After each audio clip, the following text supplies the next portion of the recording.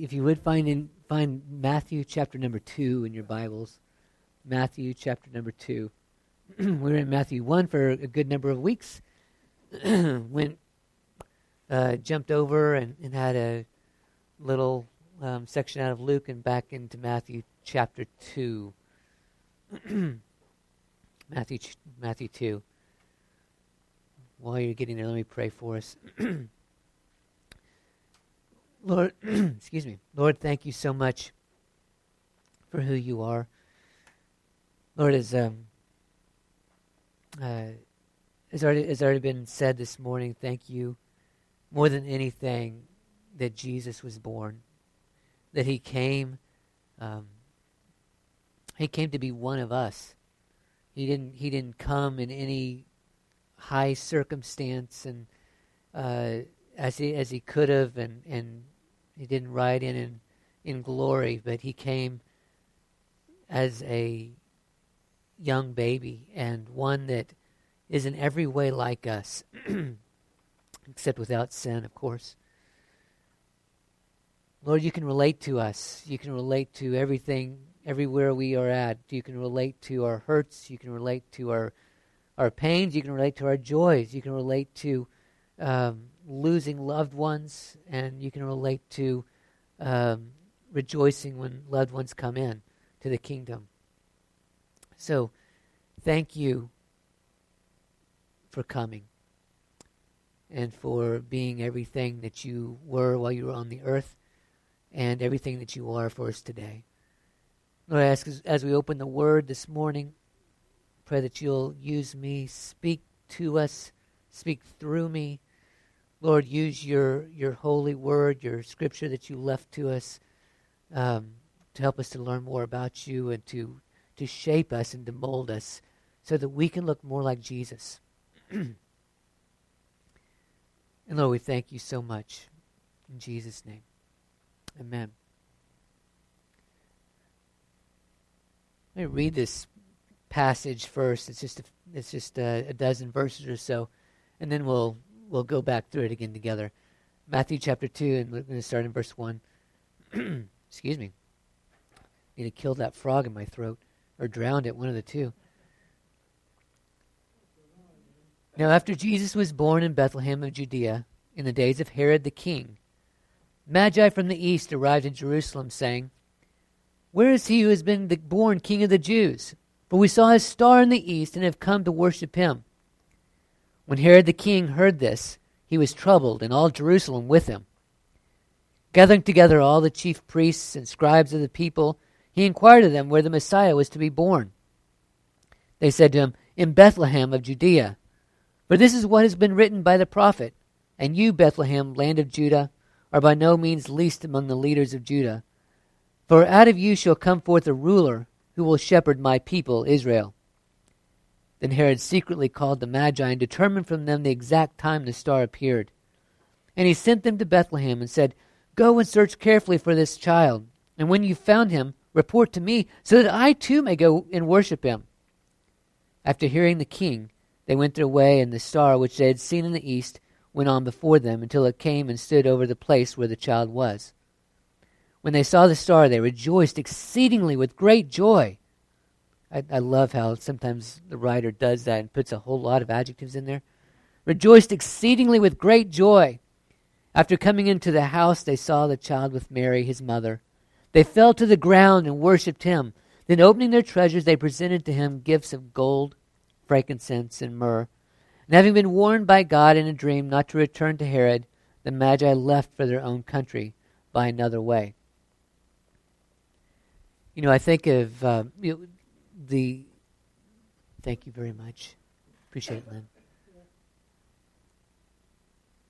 You know, just last week, we had what they call the Bethlehem Star. Many of you all probably saw that. Saturn and Jupiter came really, really close together, and we were actually able to. It was very cloudy that night, and so it kind of came in and out, and we didn't get to view it for very long, but we were able to put the telescope on it for just a few minutes and see it. It was really pretty. You got to see Saturn and its rings and Jupiter and a few of its moons, and people think that may have been something that could have contributed to these wise men who came to find Jesus. Now, I will say people aren't sure.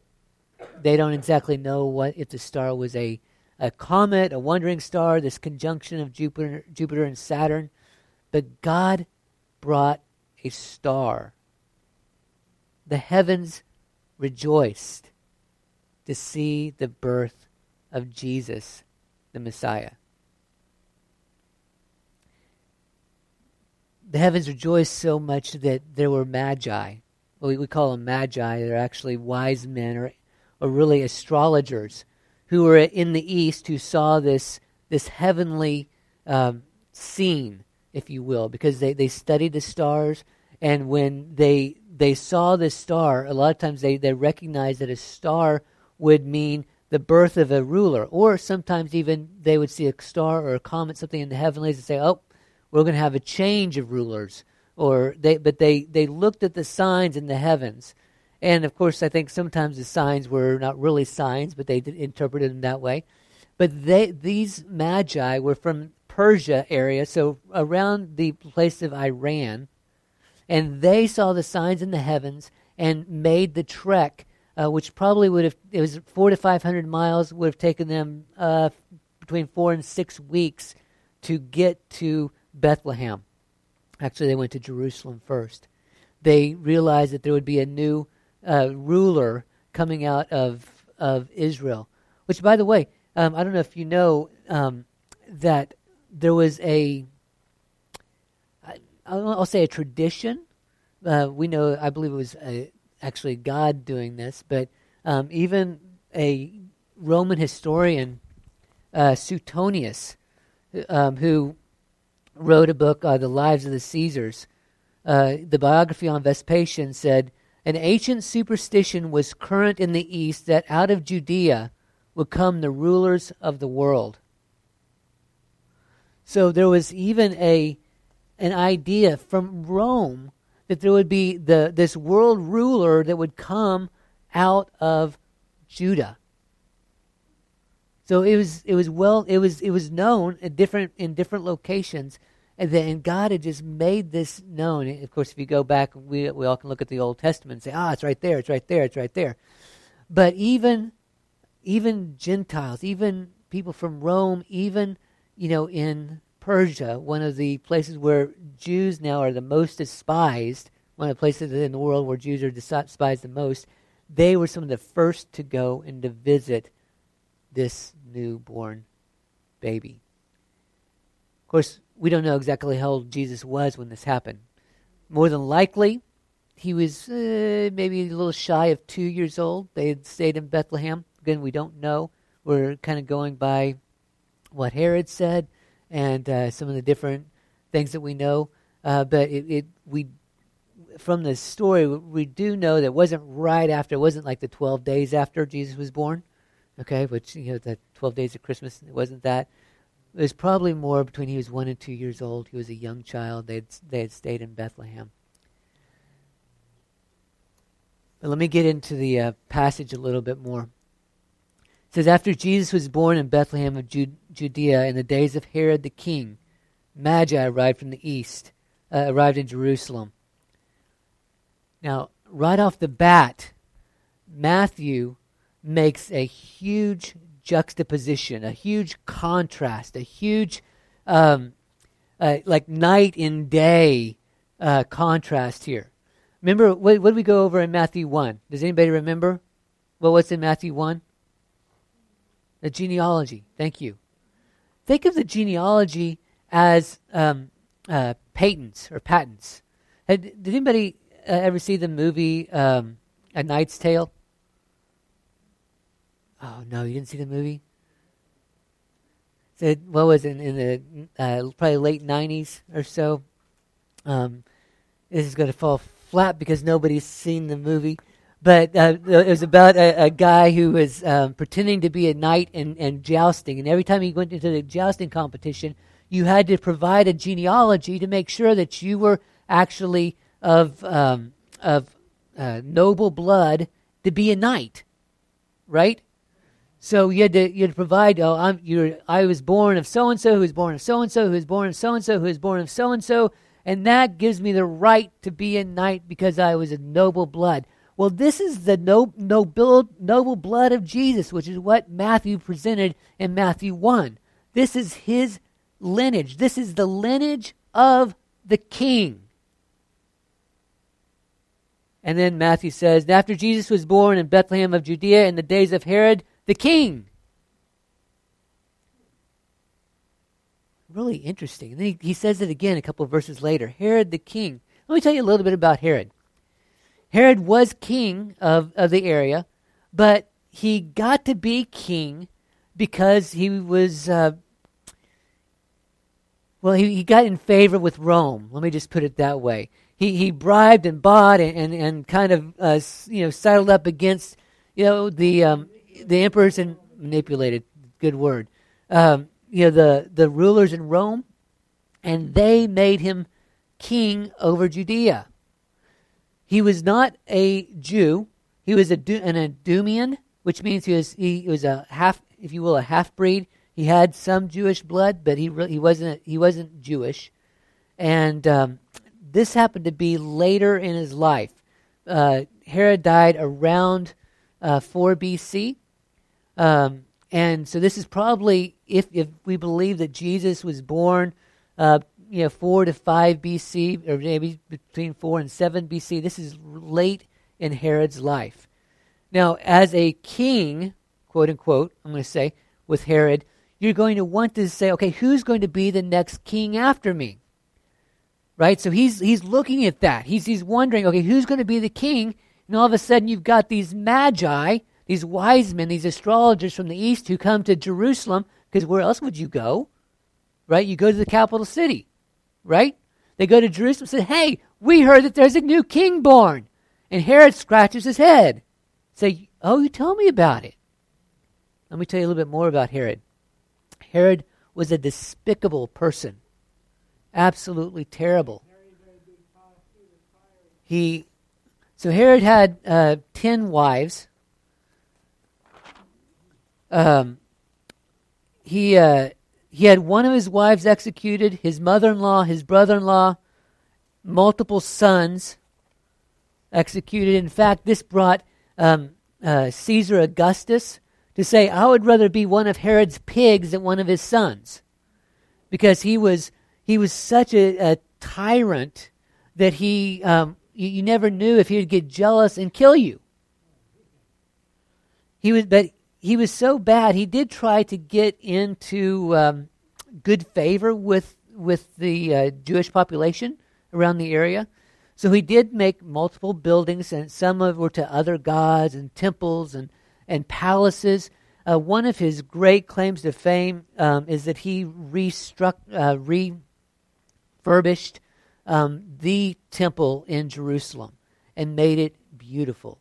Absolutely incredibly beautiful, one of the 7 wonders of the ancient world. They say that when you approach Jerusalem, you could see the temple gleaming in all of its gold on the hill. I mean, absolutely incredible. Now, he didn't do that because he was in love with God, Yahweh. He did it because he wanted to try to get favor with the Jews, because he was such a terrible person. Everybody hated him. And so he said, I'll do something nice and maybe they'll like me. Not sure it really worked, but, it does say, when the Magi came, that Herod was all up in an uproar, and all Jerusalem with them. Probably all Jerusalem, because if Herod was upset, they knew that they could get, axed or killed or something along, if he got mad, it could be really bad for everybody else. So you have Herod, who is an awful, despicable person. By the way, this is Herod the Great. His son is the next Herod. He's the one that had John the Baptist beheaded. His grandson is the one that had James killed in the book of Acts, and was, if you remember, it says that he didn't give God glory after making a speech, and his bowels fell out, and he was eaten by worms and died. So that was Herod's grandson. So that's your lineage of Herods and all the wonderful people that they were. So, now after Jesus was born in Bethlehem of Judea in the days of Herod the king, tongue-in-cheek, I believe, Magi from the east arrived in Jerusalem, saying, "Where is he who has been born King of the Jews? For we saw a star in the east and have come to worship him." When Herod the king heard this, he was troubled, and all Jerusalem with him. Gathering together all the chief priests and scribes of the people, he inquired of them where the Messiah was to be born. And they said, "In Bethlehem of Judea, for this is what has been written by the prophet. And you, Bethlehem, land of Judah, are by no means least among the leaders of Judah, for out of you shall come forth a ruler who will shepherd my people Israel." Now, here's another juxtaposition, another grand conflict that Matthew puts in here. First of all, you've got Matthew had just presented the lineage of the true Davidic king, and you've got Herod the king. Then you've got these rulers from Persia who are Gentiles who came to worship the true king and go to Herod. And Herod says, "Okay, well, let's find out where this king is." So Herod calls in the scribes and the chief priests, and they say, "Okay, where's the king supposed to be? Because we got these guys inquiring, and I would like to go worship him." Right? We know what happened later. So what's amazing is they go back and they find the passage out of Micah 5 that says he'll be born in Bethlehem, which we know is exactly what happened.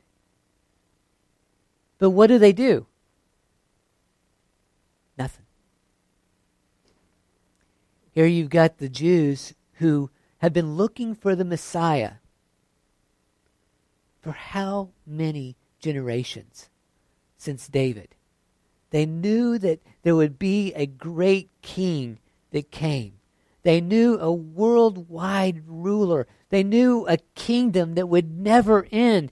They knew that the Redeemer King, the Shepherd of Israel from God, would come and be born in Bethlehem. And here they have people saying, "It's the king has come. Where is it? Let's find it. Oh, let's go to Scripture. It's right there." They interpret it right. They knew it. They've got it.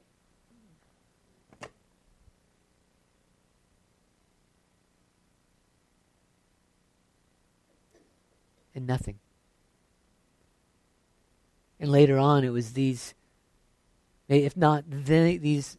guys who interpreted this correctly, it were the people in the same office who killed Jesus, who went to Pilate and said, "Let his blood be on our heads and on the heads of our children.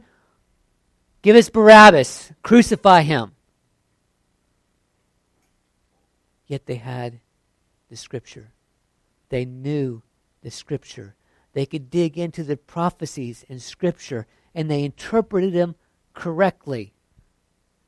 And yet they completely missed Jesus. I'll come back to that in just a moment.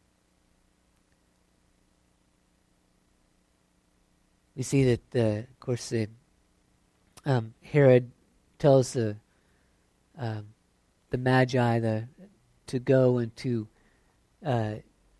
go find this baby, go find this newborn king, and come back and let me know where he is, because I want to go worship him myself.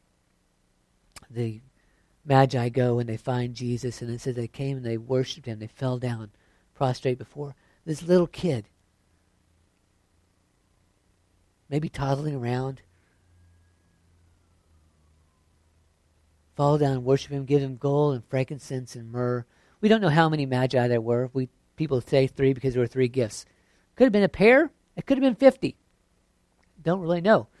But they gave them these costly gifts, which really, because what you see immediately happen afterward is Herod realized he's tricked when the Magi go a different direction. And he sends to have all the boys 2 years old and younger in Bethlehem to be killed. Now, Bethlehem was a small hamlet. It was a small town. It wasn't huge. So there was maybe 20 of these kids. People thinking it's not a huge amount, although any is terrible. Okay, I'm not making light of it. Anybody horrible, but don't be thinking it was 500 or 1,000 little kids. It was probably maybe in the 20s, but still a horrible, horrible event where he was so jealous that he would go and have all the little baby boys killed in Bethlehem. Mary and Joseph were warned in a dream to leave Bethlehem before this happens. But the gifts that the Magi gave to them, probably that's what sustained them while they were in Egypt. God knew well before that they were going to have to go to Egypt. Don't know if Joseph was able to work there or not, but they had money for the trip, and they had money while they were there.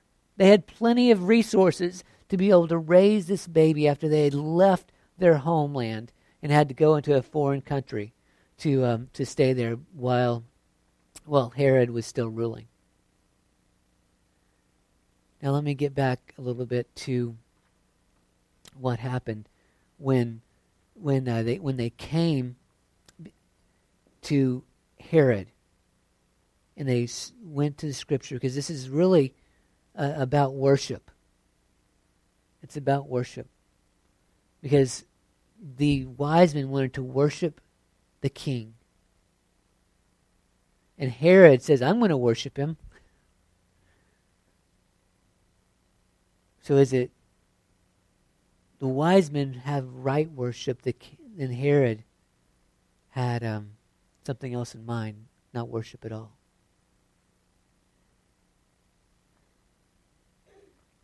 What's really striking about this, when you look at the right worship and the right attitudes of the Magi versus really the Jews and Herod, is that the Jews, the chief priests, the ones that the scribes that he consulted, they had the Scripture. They knew the Scripture. They could go back into it and find it and interpret it correctly. And yet they missed Jesus altogether. I know I'm not talking about anybody here, but it concerns me how much of the church is in the same position. How much of the church is, if somebody, that they have the Scripture, we have it. Every Sunday, churches all over the country, all over the world, but in these about 4 or 5 hours, they are holding this Bible up. Virtually everybody either has one of these in their hand or has one of these in their hand, and they're looking at the Scripture. And how many of people in churches all over the country, all over the world, have all of this, and yet they miss Jesus altogether? Like I said, I know I'm not talking to you. But it's something that we need to be thinking about. But here's my question for you. If someone off the street were to ask you the same question that Herod asked these scribes and these leaders, would you have the right answer? If they came in and said, "Hey, I want to find Jesus," would you just respond, "I didn't know he was lost"? Or would you be able to say, "Let me show you how to find him"?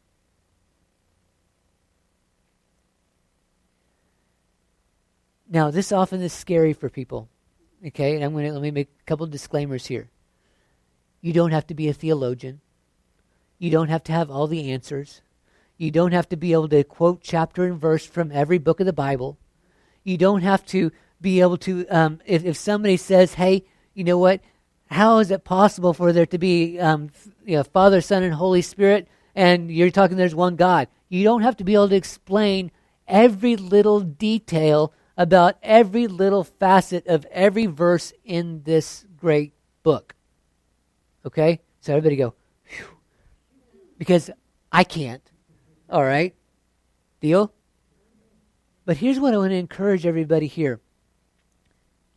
If you have made Jesus the Lord of your life, and I believe everyone here has, then you should have an answer if someone asks.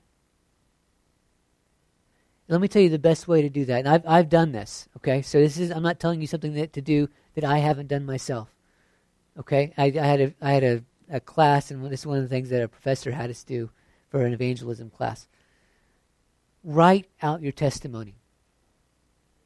If you don't have, and maybe you have it on the top, out of your top of your head or right in your heart, you've got it right there available. Maybe you do, praise God. But if you don't, write it out. Because the best thing that you can give to somebody is not verse after verse after verse, which that's important. If you have that too, great. But the best thing that you can give is, this is what Jesus has done for me. I want Jesus. Well, let me tell you what he's done for me. I was once XYZ, you fill in the blank. I was once a sinner in this one. I was once in depression, or I was once in pain, or I was once lost. I was once... And this is how God has brought me along. Maybe it's, you know what, I've been through that situation that you're in. A lot of times that's the best thing, because what happens is people have gods that are in their life, right? This is part of this whole thing, is that Herod was a false king. And here they've got the true king in Bethlehem. Herod is a false king. He's despicable. He's bad. You fill in all the awful words that you can think of. That's Herod. You've got all the best words you can think of in Jesus, right? So you've got the false, and you've got the real. You've got the bad. You've got the good. You've got the one that is a tyrant, and you've got the one who's the Prince of Peace, right? Well, people fill their lives with false gods. And I'm not talking always about, maybe a little idol that, they burn incense to, which those are false too. But oftentimes people have, they put their hope in their job, or they put their hope in their family, they put their hope in their relationship, they put their hope in things.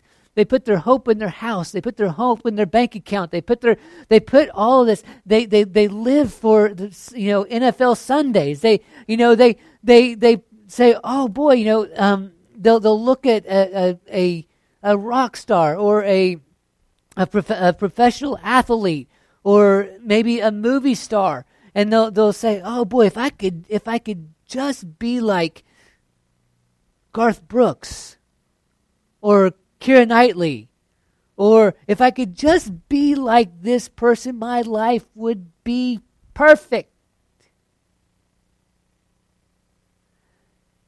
And then what happens is things fall apart. What they've placed their hope in, maybe it's a job and they lose their job, or maybe it's a relationship and they lose that relationship, or maybe it's money and the stock market crashes and all of a sudden they're out of it.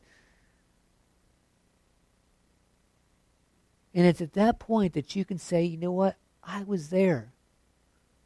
And let me show you how Jesus brought me through.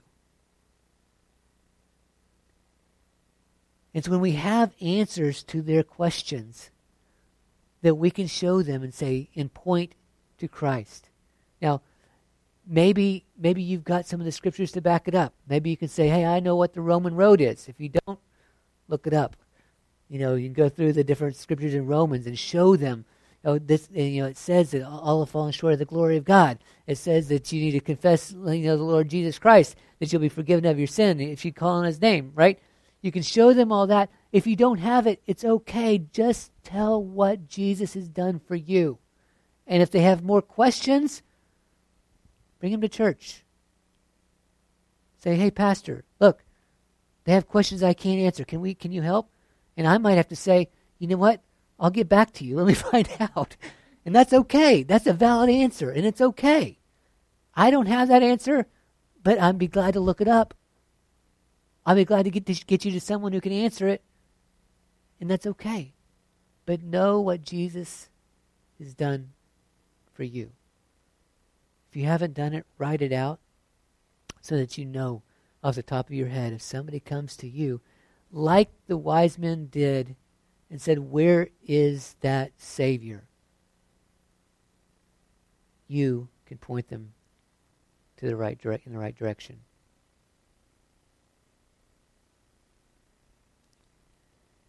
You know, something else that really it strikes me about this passage is that you have these Gentile astrologers. People that, as far as we know of, had never even heard of Yahweh, the true God. Maybe they had, I don't know, but we have no idea. They were 500 miles away. You have these people that right now we would say what they were doing is practicing a totally different religion. And yet God shows them that there would be this baby, King of the world, born in Judea. God puts it in their heart. It's like he put a big old sign in the heavens, right? That they saw and read, and God puts it in their heart to say, go and visit this child and worship him.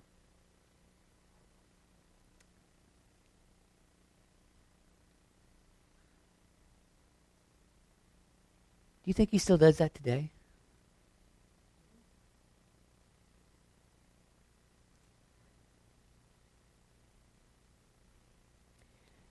You see, there's people walking up and down Main Street here all the time. There's people that live over here, out by the university, and you just, your neighbors and friends, people that you work with, that don't know Jesus. They have no idea who he is. A lot of people up here at the university who have, if they've heard of him, a lot of times they don't want to anymore. Do you think God is still speaking to them and saying, there's a king that you need to go worship?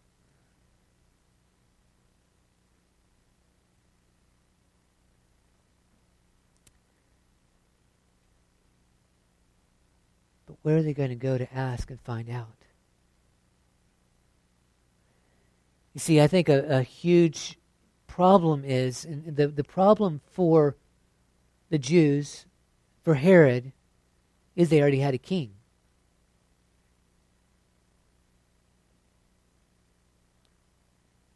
Herod was already king, and he didn't want there to be another king, right? Except for one of his sons that he handpicked. So when they came to Herod and said, hey, where is this king? He went, you show me where that king is, and I'm going to take care of him, because I've already got mine picked out. The Jews they were scared of Herod. They also were in a huge way in bed with the Romans. And the Jews, also, I think they had in their hearts another God. They didn't want, at that time, they kept saying, we're looking for the Messiah, but when the Messiah came, a huge portion of them said, we don't want that kind of Messiah. We want the Messiah that we want, not the Messiah that God sent. Right? It was that we have our own God. We have a God that we have put together, an idea, a thought that's our God, not the king that God sends. And I think when there's a huge problem both with the church. Again, I'm not talking about you. I'm talking about all those other people out there. But also the world. I believe God's still speaking to people and saying, hey, there's a God you need to find. A lot of them have their own God. They have their own king already. Right? They have someone that they trust in. They have an idea. They have a thing that they're putting their faith and their trust in, and they don't need another one. But what they don't know is that one's going to fail someday, and they will be in need.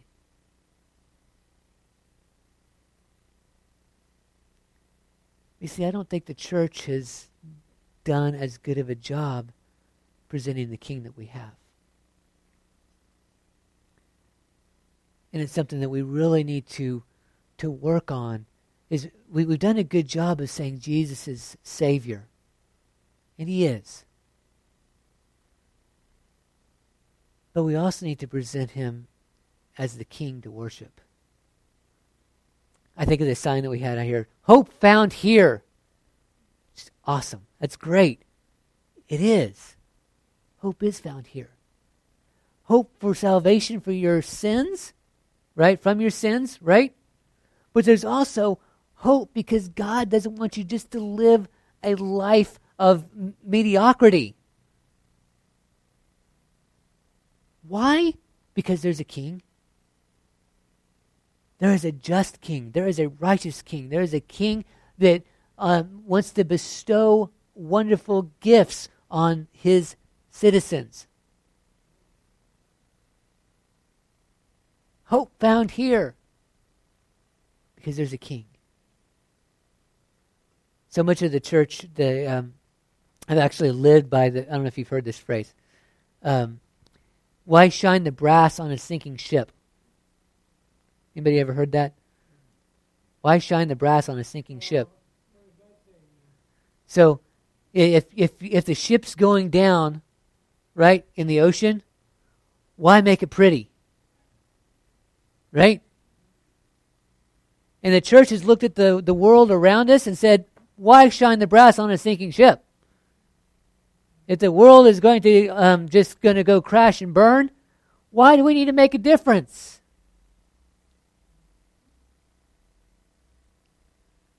But if hope is found here, if there is a King who's going to make a difference, then we can give them hope. And we need to, if we turn our outlook differently and say, you know what? Things will change. Things can change. And let me show you the way. Once we start having the outlook, I think I told you all about a month ago. I walked out of the front door of the church one day and I said, what if I just looked at Willimantic differently? You know, you tend to think, you walk out and so many times you see people walking down the street with the food that they just got at the food bank, or you see people that are just, and when you're here, quite often you kind of get to know who they are. You see the same ones all the time.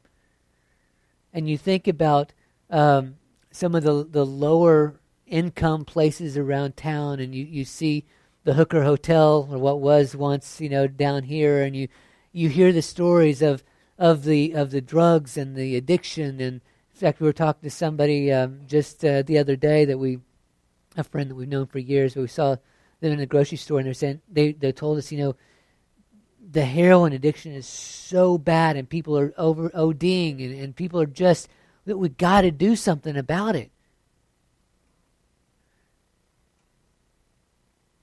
What if we started looking at Willimantic differently? And started going out and saying, you know what, this place could be the crown jewel of Connecticut.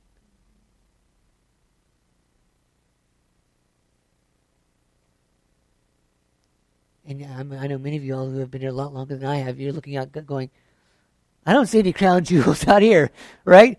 But what if we started looking at that? Because, why? Because we're so good and we're so, we've got all the answers. Well, no, because there's a King. And because we are His ambassadors.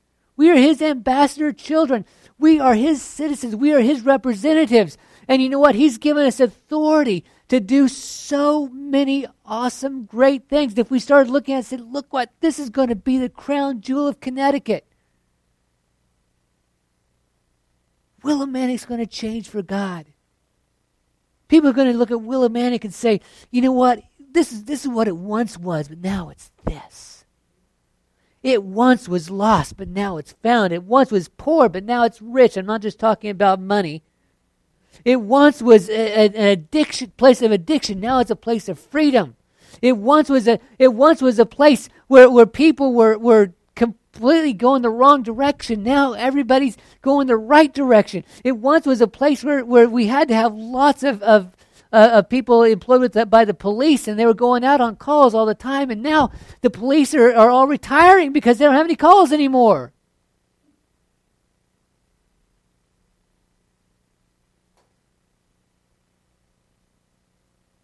Because there was a king born who has given his kids authority to walk in the earth. Without that authority, without the Spirit, without those things that he's given to us, there wouldn't be any hope. But because of it, we have tremendous, tremendous hope. Everywhere we put our feet, God can give to us. So, number one, let's make sure we have an answer. Let's make sure we have an answer. Please, if you don't have your testimony down pat, and some of you have been Christians for a really long time, praise God for it. If you have it there, just refresh yourself with it. Just make sure you know. I'll just say this real quick. I was really convicted a number of years ago. I had I was at the church. I was working in the office, and we lived right next door. And Ruth called me up, and she said, "There's a couple of Jehovah's Witnesses that just came to the door. I sent them your direction." I went, "Thanks." So they came in, and we struck up a conversation, and they said, "Well, hey, can we come back?" I said, "Let's do it." So about once, I think it's about once or twice a month, they would come, and we'd just sit down, and we'd chat for a while. And I remember strikingly, a guy told me one time, he said, you guys have church services. You come in, and you have a sermon, and you sing and whatnot. He said, we come and we study on how to convert people.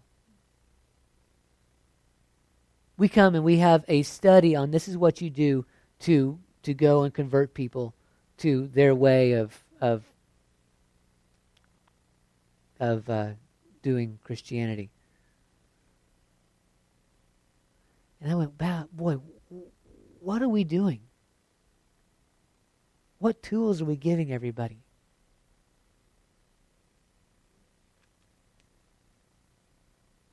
Make sure you have the answer when somebody asks. Write it out. If you want to come up to me and say, "Hey, Pastor Ryan, this is what I'm thinking about. How does this sound?" You know what? Even better, find a friend that you know is not a Christian and say, "Here, would you read this and tell me your opinion?" We had to do that for class. I had to do that for class. Tell me what you think about this.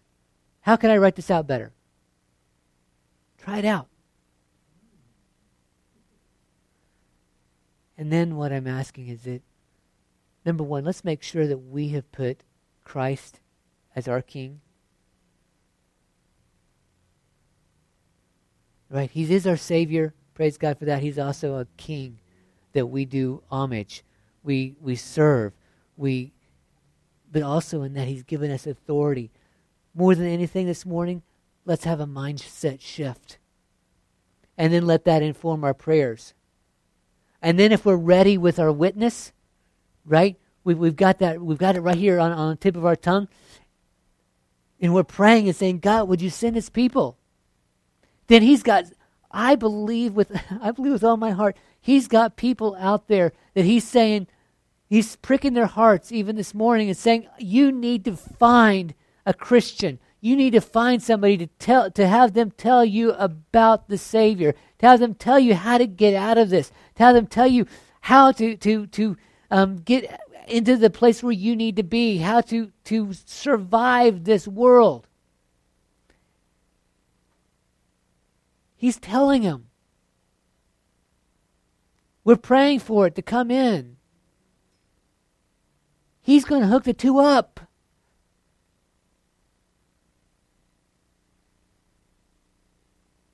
Let's start believing for it.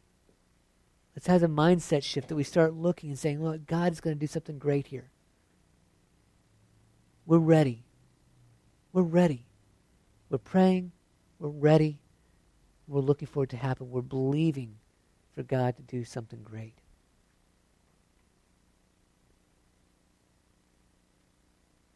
It's all about worshiping the King.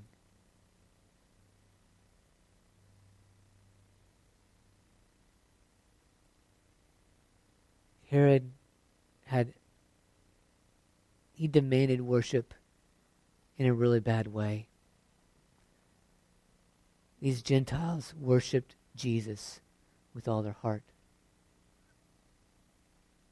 When we worship Jesus in this way, we'll be ready to share him. And we'll see him as the King that he is, ready to help us and ready to make a difference in the world around us. Let's pray together.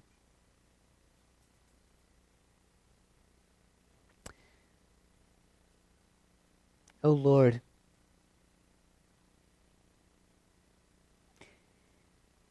often on a Sunday morning I stand up and I pray for us, and that's really good, and we need to do that. Lord, I'm praying for those who are all around us this morning.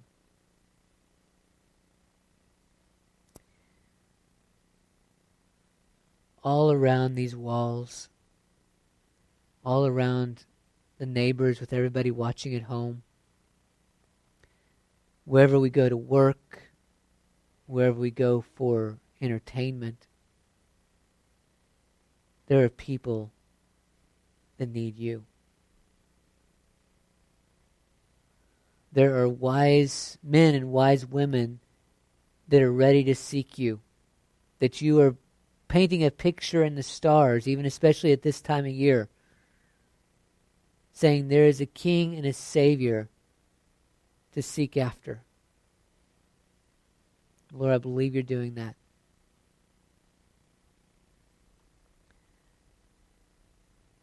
Lord, I pray that you will do that more around here with our people, talking about the neighbors and friends and family and the spheres of influence that we all have.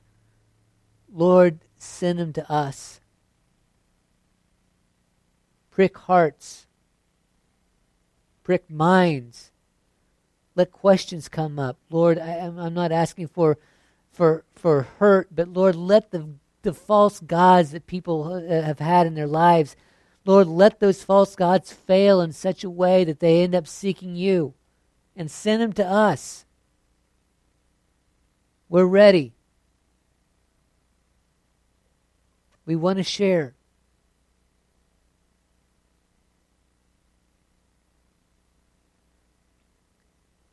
Lord, I pray that this area, Willimantic, Windham, northern New London County, this area right here in Connecticut, Lord, let it become the crown jewel of Connecticut.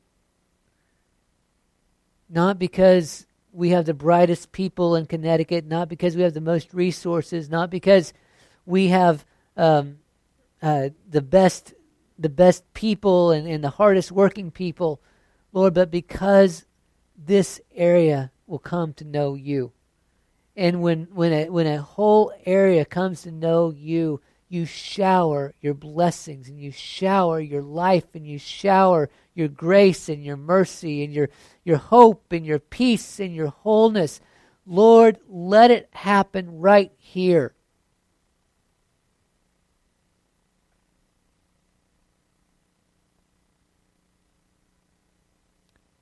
Let it be that this area is just like the Magi that will say, where is that King. We want to worship him. Let your Spirit just come and convict this entire area to go and worship the King. We'll show him the way, Lord. We'll be the first ones.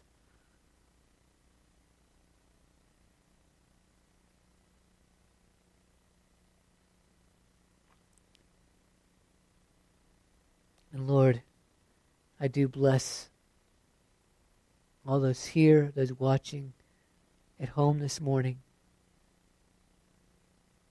I speak your blessing of peace and hope.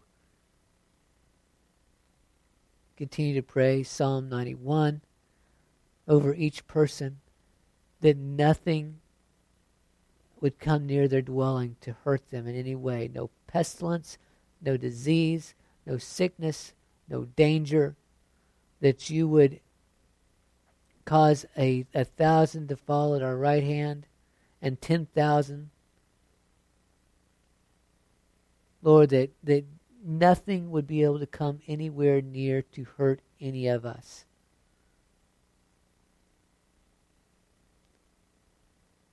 Because we are your ambassador children. And we have a great King who can do that. And I pray for your blessings to fall. I pray for your hope to fall. Your provision, your divine provision. Divine provision. For everything we need in life, Lord, whether that's finances, I pray for finances right now. For all those who are in need of finances in any way, Lord, I ask for your blessing. Lord, for hope, I pray for hope right now. Many right now need peace.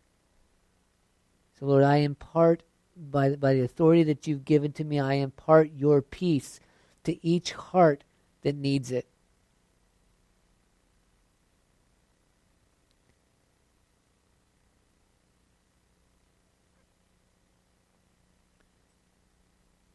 Oh, we thank you so much. In Jesus' name. Amen. Amen. God bless you guys.